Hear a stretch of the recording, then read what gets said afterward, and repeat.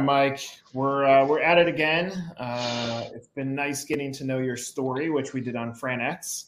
Today we're going to dive a little bit deeper into your story, and it's just me solo, so it's a different conversation. Before we get going, and I'm gonna put the brand up just so that if anybody's watching this, they can see exactly what we're talking about. And you're not wearing the hat here, but you are wearing right. Tell me, working today. Yeah, right.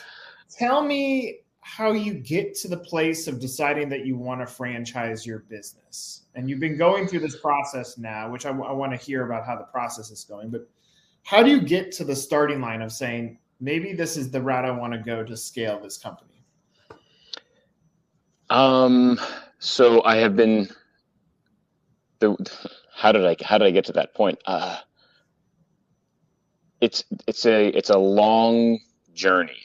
So when I started out the business, I had an idea of what the business was, and then we walked towards that location or tried to make the business work that way. And as we took those steps, we realized that is not actually a good business plan. let's adjust. So we were going to do direct sales and street sales, and then festivals, things like that. And the weather is an issue. So once you start getting into weddings and corporate events, you just you move inside. The event happens, the weddings happen, so the money comes in. And you're able to pay rent, and you're able to pay employees, and you can move on and up. And then so then I thought the next step to grow the company was to get more carts. So I was thinking if we have 2 carts, what if we have 20 carts? Let's work our way up to 20 carts, and then we'll have 10 vans, and we'll have trailers, and we'll have 100 employees. But that didn't work either. It was the more carts I needed, the bigger base I needed to and again, doing direct sales, it just wasn't financially. The numbers never really worked out. We put in more effort, and we got a little bit more of a gain. And then I went to, I found coaches. I found there's a group called SCORE, and I slowly learned over time of the things I was doing wrong in the business and different ways to grow the company. And I think because I had known about franchising, but I hadn't learned about it. I hadn't educated myself on it. And once I realized I can grow the company through franchising, I started to shift the one location we had and pretended like I was a franchisee, and all the things I didn't want to do, all the things I wish systems that were created, I always just looked at it through pretend I'm a franchisee. What don't I like? What do I wish was better?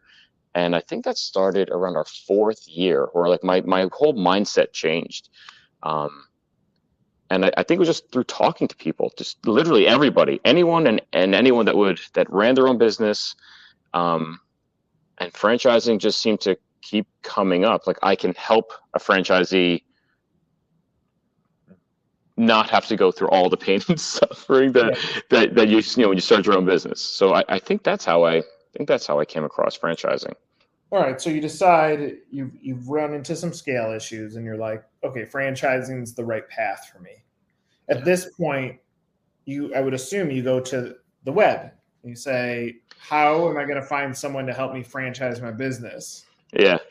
If I'm in issues and I don't know anything about franchising, it's chaotic. So how do you navigate that storm? And more so, this is advice for someone that's considering franchising their business too, because you had to go navigate that storm now.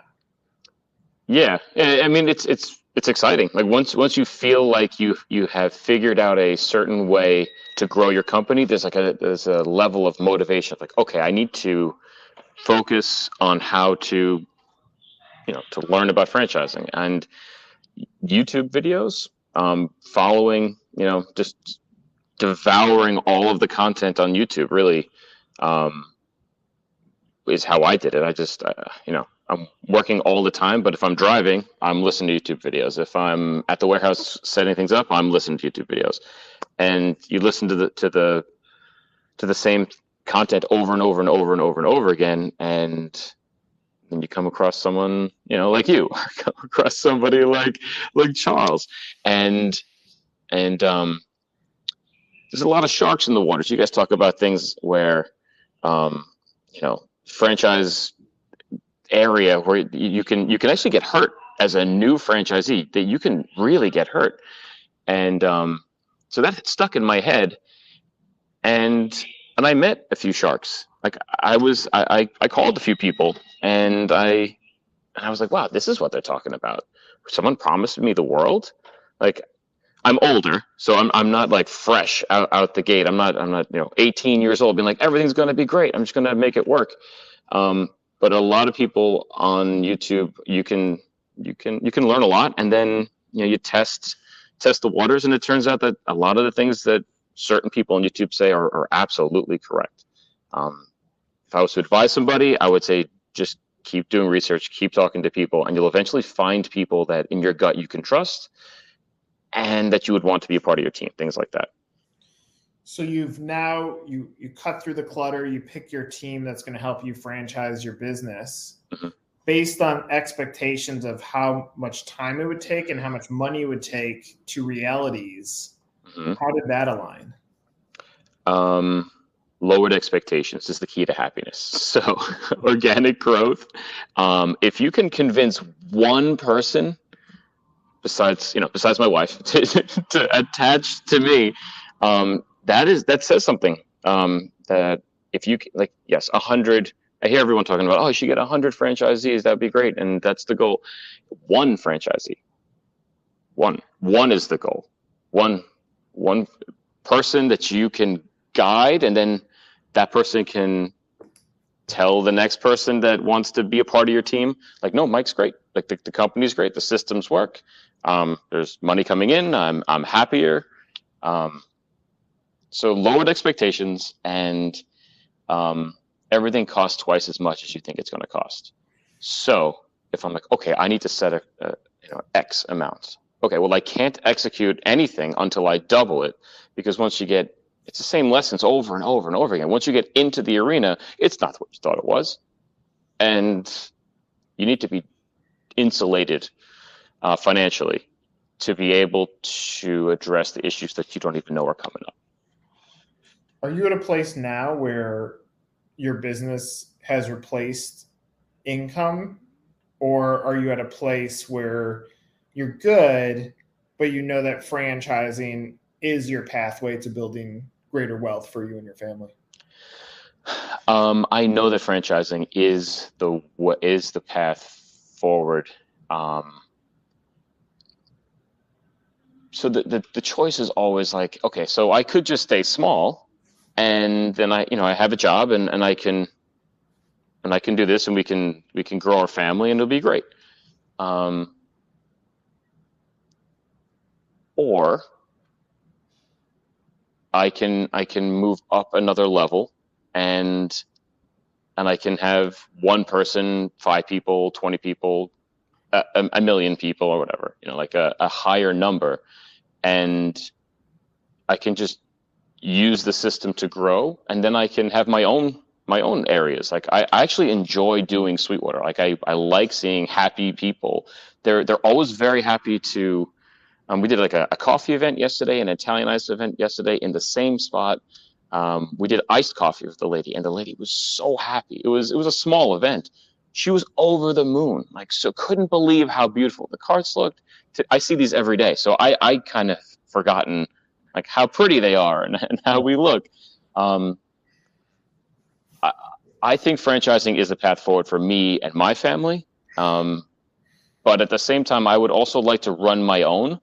But I haven't fully decided on that. I feel like I don't want to take my like I want to keep a pulse on what it's like to be a franchisee. I enjoy agreeing with some, like, oh, this is really hard, we should change that. If I don't own my own, small, tiny system that's working, will I be able to relate to the franchisees when they say, hey, Mike, when we do the coffee, I wish we would do this, I wish we'd do that. And I want to be able to, like, I wouldn't be running it. I'd have a manager running the whole thing. But I do think franchising is my pathway forward. Like for my family, for what I want to do. I've not experienced your product yet. So this is my opinion. I was at a block party. My parents had a block party, and someone who very similar to yours. They had nitro cold brew and root beer on tap out of their cart. Nice. I sat there and they gave it. And I asked my parents, I said, what is the cost on here? And it was nothing. And so I'm like, but the coffee was really good. Mm-hmm. The experience was great. The cost was next to nothing. And so I plant this over there. I think about like cost per for a product. Like if you were to sell each as its standalone in a park, mm-hmm. How much would you make? I get into the event side, I totally see the pathway there. I mean, weddings, graduation parties in general, birthday parties, like the pathway is quite beautiful. When I start looking at that, or I zoom out and say, mm-hmm. with your personality and your belief in your product, is your distribution channel too small? Like, is the goal to get this to brick and mortar? Is the goal to like, how can you go open up a mall location? Not that malls are around anymore, and pay very limited in real estate to have that opportunity. Like, do you have a tremendous product, and you're going to have to even scale your own mindset as to what's the business model as you go forward? Maybe. I do know. I know what I don't know, and I do not have a storefront. I know catering. I know direct sales, like you can do farmers markets and you can do, festivals. But again, you run into issues of the guest's expectations. So if you're handing someone $5 for an Italian ice and you get 2 scoops, you're not very happy. Like you wanted more. But if you're at an event, you're at work and there's like a, employee appreciation day and it's unlimited and you can get 2 scoops and you come back, get something else, 2 scoops, and you're not paying any money, the joy is higher on the guest side. Yeah.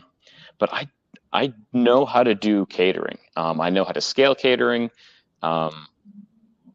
We have the computer systems to automate it. We have it's 7 minutes. Like the systems we have shrunk down our setup time, our server, like everything is smaller in time wise. So you have more energy to be happy, or you can do another event. On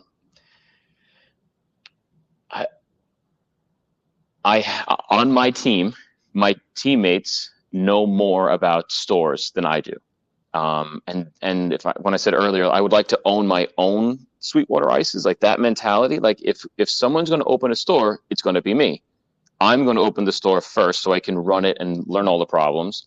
And then we can scale it out after.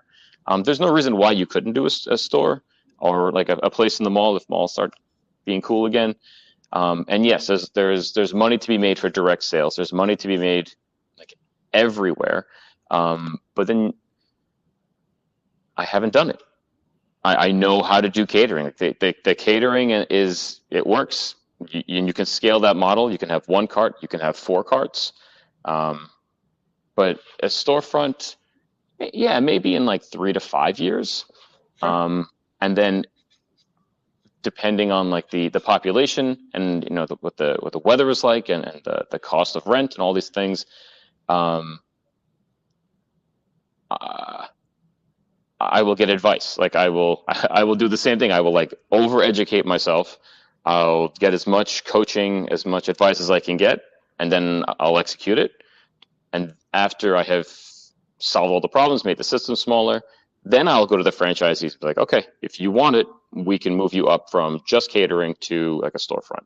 But yeah, the thoughts in I have a few, ideas that I want to keep growing the company, but what I'm going to franchise is the model that I know works, the model that I know is not super easy, but I have made like really easy.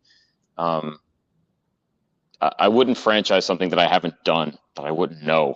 I want to be the franchisor that when someone calls me, answered, easy. Here's 7 different ways to solve your problem. Just call me and tell me all your problems and we can solve them. If I have a storefront, I haven't run a storefront, really. So I don't really know. Are you making an earnings claim in your FDD? Can you explain that? What do you mean? In item 19 of your FDD as a franchise, you disclose how much money you could potentially earn as a franchisee. Are you putting a disclaimer in there? I don't know. We're still going through that process. Got it. The basics I know is that I'm not allowed to write stuff. I want to, like, it's whatever makes the franchisee feel more comfortable about risking their lives. Yes, I mean, yeah, I would if legally I'm allowed to, if my team advises me to do all of those things, like, yeah, of course. What's the average ticket? So to book you for an event would cost what? So we do an hourly rate. So we do $400 an hour for any regular event, and then we do $600 an hour for weddings. So we have multiple carts. If we book a wedding, that cart does not go out. That the bride owns that cart for the entire day. So if we're doing cocktail hour and it's a 7 p.m. to 8 p.m. and like 3 days before she says, can we do, recently we just had the brunch. They want to do a quick brunch. So they just move the cart hours. Our schedule, like if we had double booked that cart, the answer is no. But when it's a bride, it's her day. Yes, absolutely, no problem. So we just move it. So we charge $600 an hour for weddings. For regular events like corporate events, birthday parties, we'll double book. So we'll do an event in the morning from 10 a.m. to 11, and then we'll do an employee appreciation day at the end from 5 to 7. But we charge hourly rates. We don't do cup counts. There's like multiple reasons as to why we do that. Sure. But that's our rate, around $400 per hour. When this is happening is like a university will say, okay, we want 4 carts for 4 hours. Right. Like it scales really nicely. Like it's very easy math for the event planner who has a budget and goes, okay, I'll take 3 carts for 2.5 hours. Yeah. Yeah. I mean, I think clearly, I mean, you've studied catering and you're cross applying that into a model that has the cart. And I'm sure your data behind this shows what is your average commuting time to actually get the cart there? How many cups of product are you giving away over the course of an hour? To engineer profitability, just like a regular restaurant would do. Yeah. So, I mean, like if I bought your business, as I think through this, I probably wouldn't do storefront on day one. What I would build is a scaling model that after a franchisee has X number of carts in the marketplace, you'll give them the option to do so, because then the cash flow that's coming from the other location, like the territory size or the cart size, is strong enough to build sustainability. But if I think through that model, I mean, as you were talking, I'm like, your cart is already mobile. And because it's mobile, it goes inside, outside.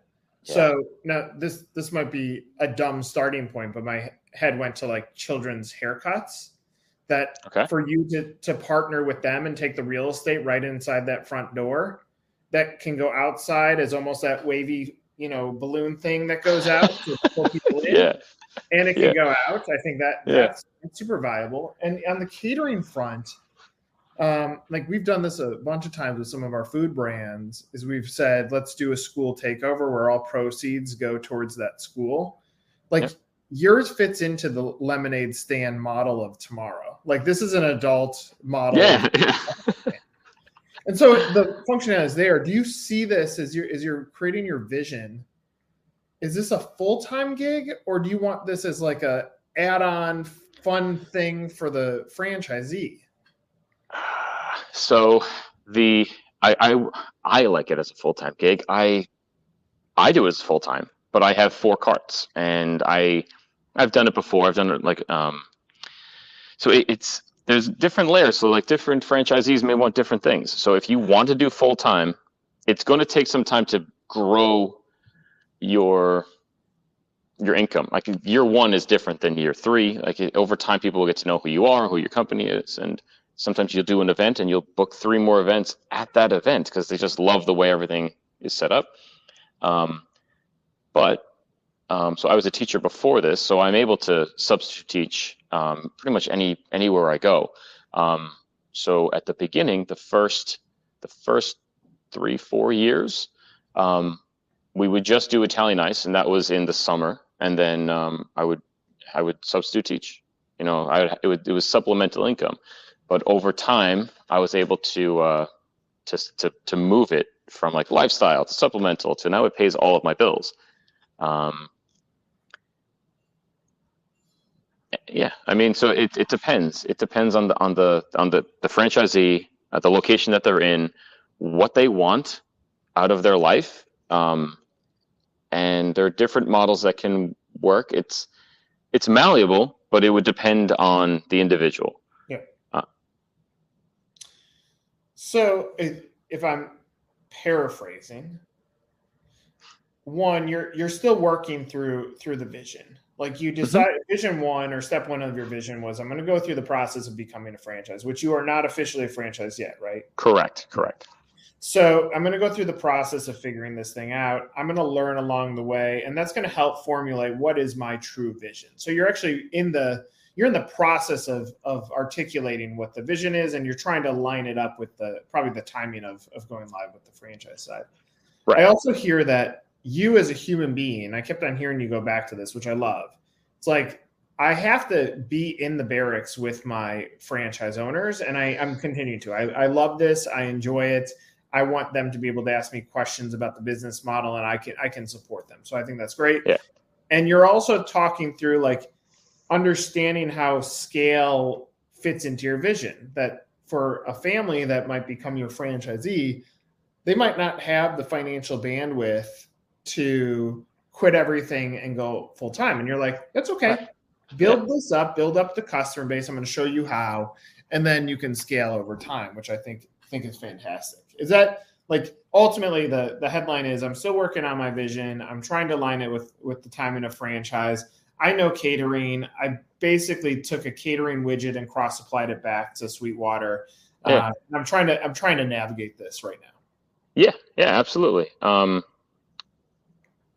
Yeah, I have the vision in my head. I know if I just wanted to just do franchising of just the catering with like the coffee, the s'mores, the fall, winter events with the Italian ice events, it scales perfectly.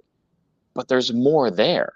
Like there's so much more, like the companies do research and development, and then they grow the company to the next level, Yeah, so I'm going to franchise just the catering with carts right now, and that'll be great. After 3 years, I think I could get every single territory, if the population is big enough, to quit their job and do it full time. And then at that point, the story continues. The prism or whatever, the piece of which I push catering through is nostalgia and joy and happiness for the person on the other side of the cart. So the storefront, I have a million ideas for the storefront, but I would never promise a franchisee like, oh, this is how you do it. Well, it's just opening a store. That is not how it works. It has to be guaranteed. And the only thing I can really guarantee is that I believe that the cart catering company that I have can be franchised. Slowly over time. If you only want to do like a small 1 cart, 2 cart thing, that's fine. If you only want to do Italian ice, that's fine. If you want to max out and do 4 and do the year round, I can help both of those franchisees. I can be a good franchisor and answer all their, set them up, train them, do everything. I need coaching. I need a team around me to guide me as to what direction to help my franchisees so that everyone's taken care of. So, I mean, my statement on there is, which I think you're following this process, is always cut the deck or cut the cards, because anybody else's advice won't have the heart of the founder. And so listen to it, but keep going back to your own gut on what is important to you, because other people's opinions are just opinions, and they might have best practices and they can say like, this is the route you can go. I mean, I'll give you an example. We have a client, tremendous food product. and the advice of a group when we did a mastermind, similar to what we're going to do at Fran Camp, was take 2 of your items, scrap the rest, keep your restaurant, but go franchise those 2 items because they're your hero items. Mm-hmm. And he listened and he goes, absolutely not. I built this business. I have my vision. I have my dream. I'm not listening to you guys. Now, whether that's right or wrong, he's weighing happiness as a part of his decision-making process. And he's like, that would not make me as happy as my original plan. So just cut the cards. Let's, in the final minute here, I want to put it out into the aura. A year from now, I push play on this video. Mm-hmm. What has happened with the business? That's great. It's a great question. What has happened is the FDD is done. I've gone to Friend Camp in Chicago. I've learned a lot.